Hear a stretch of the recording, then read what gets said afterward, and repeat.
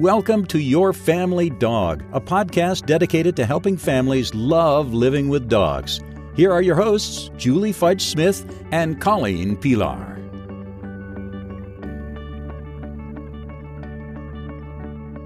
Hi, and welcome back to Your Family Dog. I'm Julie Fudge Smith, and I'm here with Colleen Pilar. And today, we've decided to do a continuation from our last podcast, which was on resiliency, and talking a little bit more in depth about where resiliency can help you if you happen to be having what we might call caregiver fatigue. But first, for those of you who may not have listened to our last podcast, I'm going to have Colleen talk a little bit about resiliency and what it is, so we're all on the same page. So, Colleen, tell us about resiliency. People are naturally resilient. Actually, all animals are naturally resilient. We adapt to changing circumstances, and we do our best to survive and mold ourselves to what's happening. The downside is our brains are really wired for survival and not for thriving. They're not wired for happiness and contentment and peace.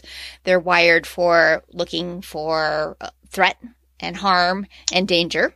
So that can create a lot of anxiety for us, for our pets, for any of those things. So the study of resilience is, how do we move from merely surviving to truly thriving? How do we bounce back better from the ups and downs of normal life? We all have ups and downs. That's unavoidable.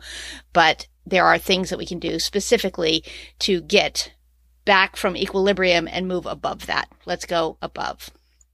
Right, because we don't want people just to exist. We don't want our animals just to exist. Right. Or, to do okay. We really want them to thrive.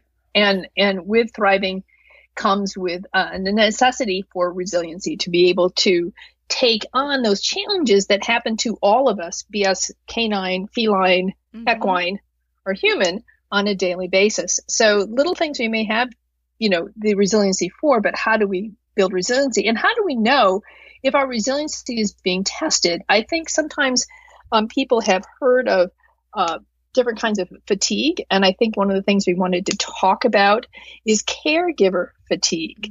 And how does that work for the family dog owner? To set up a scenario, I think sometimes we have owners who have dogs who are challenging, to say the least. Some dogs much more challenging than others.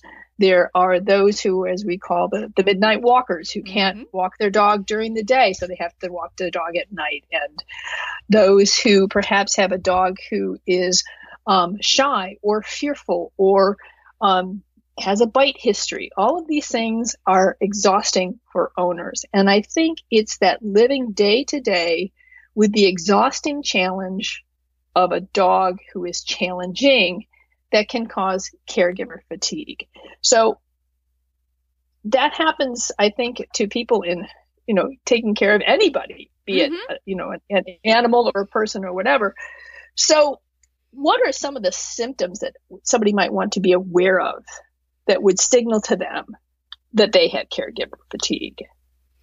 One of the biggest ones to notice is sort of an emotional distancing, where, for example, I went to a boarding facility one day, and there was a dog who had barked so much overnight that the dog was completely hoarse. And the attendants in this facility were like, "Oh yeah, she just talks a lot." That's an emotional distancing, because we were hearing sounds of distress. This dog was saying, "I'm having a problem. I'm having a problem. I'm having a problem." She said it all night. And if your emotional bandwidth is like, "Oh yeah, she's just like that," that is a sign that you're kind of not resonating at the right level. So that happens with us with our household dogs sometimes too, where we had a client a number of years ago whose dog didn't like to be picked up. And when the dog was picked up by one of the trainers, it needed to be picked up for one specific thing, and the trainer picked the dog up, and this little dog did sort of a snarky kind of thing. Rah, rah, rah, rah, rah. And the owner was just like, "Oh, give it a rest, Sparky." And "Oh, give it a rest, Sparky" is definitely a sign that you're just kind of tired of this. You're tired of dealing with this. And it's not that she didn't love Sparky. It was that it was embarrassing that her dog was doing that, and that everything she had tried at all these years hadn't worked. She hadn't been able to change it. And that's exhausting. Yes, I think emotional distancing is a really key factor. I think that there are other ones too. I mean, the idea of it being fatigued, I think remember that people are going to feel exhausted. Mm-hmm. It's called fatigue for a reason, because you genuinely feel fatigued. It's not just emotional fatigue. There is a physical fatigue as well. Mm-hmm. So if you find yourself just really feeling drained all the time, there might be something else going on here. Another one I was thinking about today when I was cogitating over this was, I couldn't help but wonder if boredom wouldn't happen to be another symptom. That I'm just so bored, Mm-hmm. I don't want to train. I don't want to do all the things I need to do to take care of my dog. I don't want to do this. I don't want to do that. I'm just bored. And I think that's maybe another type of emotional distancing, but perhaps just another word for it is boredom. It is. Negative emotions narrow and focus your attention, and positive emotions broaden and build. So you get more excited by things. You're more enthusiastic. You're more likely to do cooperative activities. You're more interested in trying something new. And so when you've been shouldering the burden of caring for an animal with significant needs, whether those are health needs or behavioral, you can just get to the point where you just feel like there's not enough of you right now to add things to it. Right. And that's a real common sign of it. When you start seeing signs of fatigue, when you start getting bored, you start getting emotionally distant, when I find the other thing is I always find excuses for not trying something new. There's always excuses that get piled one on top of the other. Well, I can't do that. Mm-hmm. I don't want to do that.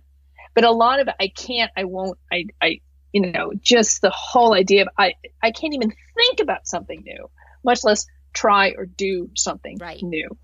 So I think that getting into that negative kind of thought wave, then it just spirals you down, because things just become you become much more entrenched, encapsulated, and stuck in this. So what is an owner to do if they're beginning to feel as though their world is shrinking in around them like that, and that they can't think of anything else to do, and this is totally exhausting, and it's taking all of my energy and all of my time, and I don't want to do this anymore?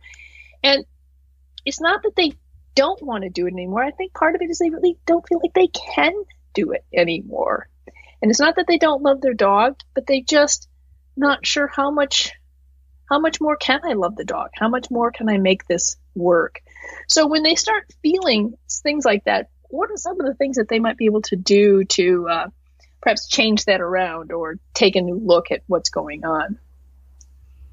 Well, I think if you're really at that stage, one of the very best things you can do is to talk to someone else about it, because there would be a lot of shame for many people around those emotions, because they do love their dog.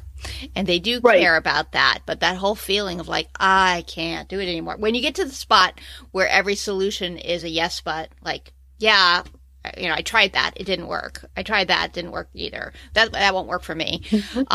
That's the time you really need to be thinking about what all's going on here, and sharing how you're feeling, the emotional aspects of how you're feeling with another person is really freeing if you choose the right person. Someone who isn't going to judge you for that, and is going to hear you and to say, wow, that is really hard.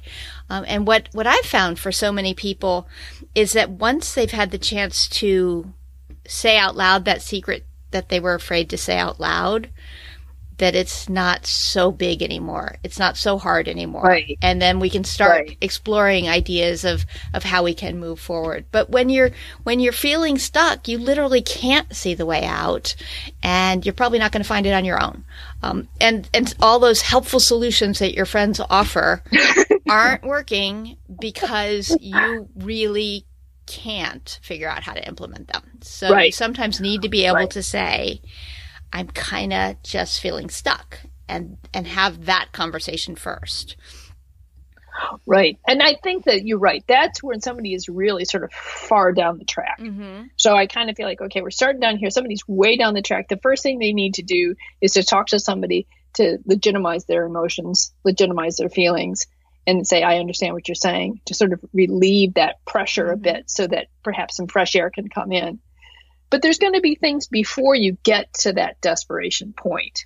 So what perhaps are some of the early signs that things are starting to deteriorate that people might want to pay attention to? I think the early signs are the lack of enthusiasm and the lack of engagement and connection that had been mentioned before. And so I think in those cases, that's where you need to be looking at how can I best meet my animal's needs and how can I best meet my own needs, and take out the piece of how do I have to do both of those things? So it could be that you're hiring someone to walk your dog so that the dog can get the walk on, 1 day a week, when somebody you can trust and somebody who's reliable or whatever, and your dog's physical needs are being met, but you're not doing it at this stage of the game, if that's too much for you. Or it could be that, you're stuffing Kongs and you've got a million Kongs in your freezer. And so now you have something that your dog will be completely engaged in while you sit on the couch and watch Netflix. Awesome.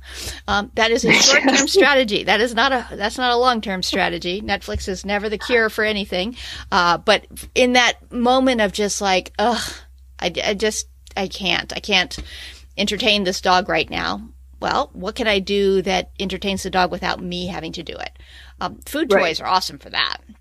I just got a new food toy at a recent conference, and so we're playing games where breakfast is in this kind of toy and dinner is in that kind of toy, and my dog doesn't really understand the new toy yet. So there's this whole learning experience for him that is lighting him up a little bit, and that's amusing me. So in these moments when you're thinking like, I don't have the energy to do something, sometimes you could just be the observer. Just watch and see and change. That's right. Doesn't mean your dog doesn't have the energy to do something. Yeah. So if you've got these things prepared and ready to go, then that doesn't require a whole lot from you, but gives you enough of a break to say, oh, okay, this is a successful something. Yeah. This is something that I can do. And maybe I can have several of these lined up. The other thing I was going to say, of course, and something we always say, is that if you are really feeling stuck with your dog and you're really feeling sort of trapped by your life, talking to somebody is great, but find yourself a positive reinforcement trainer who will probably have some other ideas on how to move forward. Be able to take a look at the situation and say, I see what you're saying, and I can bring some fresh eyes to it.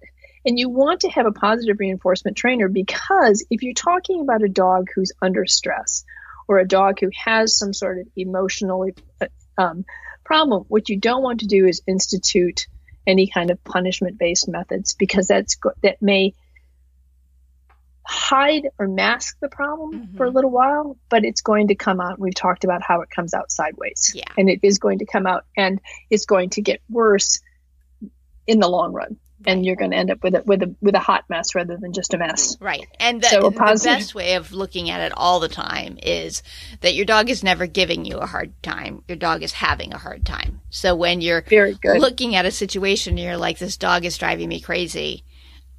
What we really need to say is, this dog is having a really tough time. Like, what can I do to make this easier? Because the dog is not sitting there thinking, I know how to make you crazy. They're just responding to the needs of their body in this environmental condition. Correct. And depending on the nature of what's going on with your dog, certainly talk to your vet as well. Absolutely. Because one of the things you also, especially if this is a recent problem, one of the things I think we talked about before when talking about behavior problems, when somebody comes to me and says, I have this dog and I have this problem with, he doesn't like to be petted by strangers, or perhaps we're having a recurrence of a house training problem, or, he's gotten very snarky when somebody pets him. And this is not a puppy. This is not, a dog that they just got. This is how long have you had the dog? We've had the dog for 6 years. How long has this been a problem? Oh, about 6 months. My first inclination. How about inclination? My first inclination is to say, let's see your vet. Let's get a thorough physical done, including lab work, because there could be a thyroid problem or something else, because you don't want to, you want to make sure that your dog is healthy.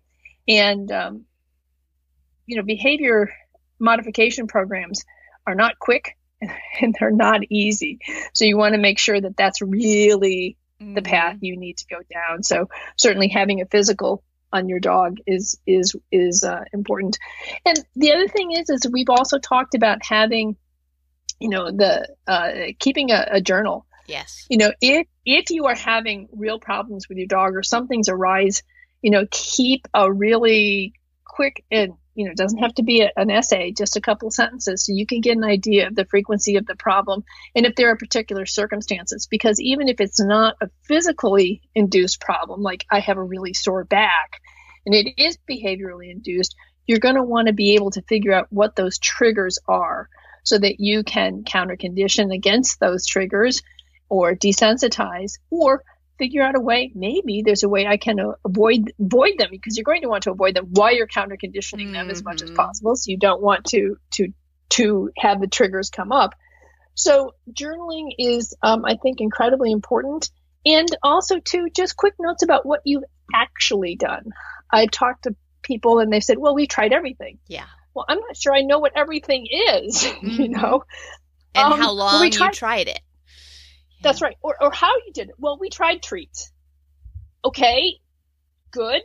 But I don't know in what context you tried treats. I don't know, where they were in the behavior chain, all these kinds of things. So if you can take some notes about what you've actually done, or if you know of a particular incident that may have triggered this in your dog, this is all really useful information for your trainer or for your vet or your behaviorist or whoever it is that you are going for. Right. And don't rule out the first things the trainer said if you feel like you've tried it, because there's a reason that your trainer is suggesting that. So there will be a modification in whatever you're doing. If it didn't work last time, there's a reason it didn't work last time. And maybe the reason is you didn't try it long enough. And maybe the reason is any number of other variables. You were too close. It was the wrong food. There was too much going on. We didn't have basic skills under there. It's kind of reminding me of, I was talking to a veterinary technician the other day, and we had been doing a program on compassion fatigue. And she said, well, like if one more person says, try yoga to me, I might become violent. And the reality is try yoga yoga's a great stress buster for millions of people. But one yoga class is not going to solve a person who's having so much chronic stress. It's not going to change her life. It will take just a tiny bit of an edge off. And so if she were to say, like, I tried yoga, it didn't work, that is true in her experience. But it's also that we didn't have the right dosage and the right frequency and the right level and all the other things to support that. So same thing with our behavior mod for our dogs. I tried treats and he wouldn't take them on the walk when he was barking at other dogs. Okay, then we have all sorts of variables we can play with here. Right. Not that we're throwing out that whole option. Right. And it could be too that he took the treats and so it didn't make any difference. Well, when you give the treat is incredibly important, not just what you give and how close you are, in relationship to the trigger. So there's all kinds of things that can be tweaked. And that's one of the biggest obstacles I feel like I have to try and overcome with clients sometimes, is saying, I hear what you're saying. I hear that you've tried this, and I hear that this was difficult for you or that it didn't work the way you'd like it to. Nonetheless, I would like to revisit that because I think that's, in my experience, has been really effective. And to try and get that person to reevaluate is not always easy. And it's especially difficult with somebody who is so fatigued. Right. And that goes right back to that whole negative emotion piece where they're tired, they've tried, they don't see the light at the end of the tunnel that you swear is there. Right. And I have been amazed at how much effort people put into caring for their pets. Sometimes extreme levels that they don't even realize how much they're doing. Like they themselves may not perceive that they are becoming fatigued, particularly when caring for an older dog. You are always hopping up to make sure that they're adjusted okay, or always watching behind them on the stairs, or always preparing a special meal for them. And, some of these things, they creep up gradually. So 3 years ago, you didn't do any of that. And then 2 years ago, you were starting to prepare the special meals. And now your life is you're hovering around this dog all the time, preparing meals and giving pills and making sure and watching, creating a journal of when they have input and output. And if you ask them, they say, oh, they're fine. Everything's good. It's really no trouble at all. And they don't realize how much they're carrying and how much effort all of that is. And so that can creep up on you too. So it's not just an embarrassing problem or a frustrating problem. It can also be just the care of an animal who needs a high level of care can be absolutely exhausting, and that people don't realize how much they're doing until, for whatever reason, they no longer need to do that. So either the dog becomes better or the dog has died, and then they go, wow, I had no idea that the last 4 years, I never went to anything after work because I always had to hurry home because of my older dog, or whatever those things are. Right. This feeling like I can't leave my house for more than, 3 hours at a time. Yeah. And that can be really tiring because that means you can't even probably go to a movie because you have to drive to the movie theater, get the tickets, sit through the 4 hours of previews. Then you get to watch the hour-and-a-half movie, right? So you can't even do something as simple as that, or going out for pizza might be a real challenge. And that can be exhausting when you feel like even those tiny little things in life that, I don't really need to see this movie, and that's fine. But, if you do that for 5 years. And it creeps up on you. You don't realize. Yeah. Right. That actually just happened recently with my mom. She needed, my mother needed daily blood thinner injections, and a family friend is a nurse. And this woman, she's a retired nurse, and she spends most of her day with her beloved little dog. And it got so that she was often bringing her dog with her to my mom's house because she was worried about leaving the dog for the length of time that it would take her to go to church and then go to my mother's house and then get home. That amount of time was more time than she was comfortable with leaving the dog. But schedule-wise, that really was what worked best. So adding church and this visit together. And that was a dog that probably would have been totally fine being left alone that long. But that is not the case for lots of other dogs. Lots of other dogs. Right. You are planning events based on how long can I go and what can I do, and do I need to bring the dog with me, or do I need to have somebody check in on the dog? And there's a part of your brain that's always thinking about it. For example, my youngest son is graduating from college at the beginning of next month, and I'm not sure who's letting out my dog that day, because the whole family will be at the graduation, and those are the people who most often let him out. And he's a little bit of a worrier. He's not going to do anything to anyone. He's just going to refuse to go out. So if I give a neighbor a key and say, come in and open the door and look friendly, and suggest that he go out, he will say, no, thank you, I'll stay over here. And that has a level of stress for me. Like, there's a whole part of me that will be spending time at the graduation going, how quickly can you read these names? I've got a dog to get home to. That's right. Really? It's just an instant in time. Hurry up here. So, yeah. Oh, no, I get that. Just a couple weeks ago, my grandkids were out visiting, and we decided to go to New York, to take them all on the train to New York, and then go up the Empire. How about the Empire State Building? Get a hot dog on the streets of New York and come home. And so I had my pet sitter she was on hold, right? I'm like, I don't know if we're going to go Tuesday. I don't know if we're going to go Wednesday. I don't know if we're going to go Thursday. Any of those days better for you? Can you do any of those days? She's like, yeah, I can do any of the days. I said, can you stay, just basically on hold until I tell you what day? And we decided to go on Tuesday. So, I call her and I set everything out, and I put the money out in the big book of Zuzu. So in case something happens, right? We head up, and I realized we're heading back on the train. We're going to get back about the same time she's going to come see the dog. So I text her really quick and say, you don't need to come if you don't want to. But it was everybody else was like making plans about, hot dogs and things. And I am going, well, do I call Christina now? Do I wait? I mean, just, if you don't do it, you don't understand the level of involvement in somebody who has to do all that care. Right. And so that wasn't that big a deal, but I understood exactly what you were saying because, the whole time I'm thinking, is Zuzu going to be okay alone? Do I need to get somebody to come in? Do I need, and she's a perfectly healthy, normal dog. She doesn't have any issues per se.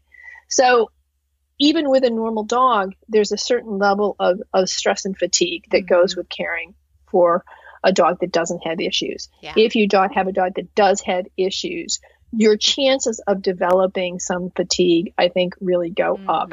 And you need to be aware of that so that once you begin to maybe not even resent, but you're tired and you're fatigued and you don't want to do this and you're making excuses and you're trying to find ways to get out of things, those might be little signals that you need to say, hey, I think I need some help here. Yeah. And a professional trainer is an awesome person to talk to about that because a good one won't judge you for that and will offer a whole variety of solutions where you can explore. Like, this will work for me in my household and that won't work for me in my household, and tweaking. But they will likely give you a little bit of pushback on some of the things that you rule out right out of hand. So like you said, when people are like, oh, I tried food, and you're like, I would really like to revisit that. It's very likely that your good trainer is going to do that with you too, but they will modify the plans to make sure that they work with you, using the best techniques possible to support you and your dog to just figure out the ways to make it just a little bit easier. Right. Because, we want you to thrive as well as your dog. Yeah. We want you to love living with dogs as much as we do. That's the goal. And that is the goal. And that may mean that you need to get a little bit of help for you to learn how to more effectively manage a dog with special needs. So, all right. Well, thanks, Colleen. We'll see you all next time on Your Family Dog. Thanks for listening to Your Family Dog. Got questions? Interesting ideas? Colleen and Julie would love to hear them. Call 614-349-1661 or visit www.yourfamilydogpodcast.com to share your thoughts.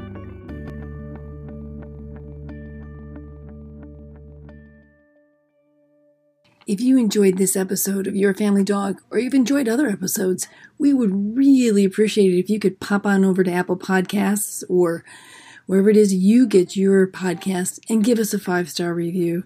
That way, we'll be able to reach more people who love living with dogs just like we do. Thanks.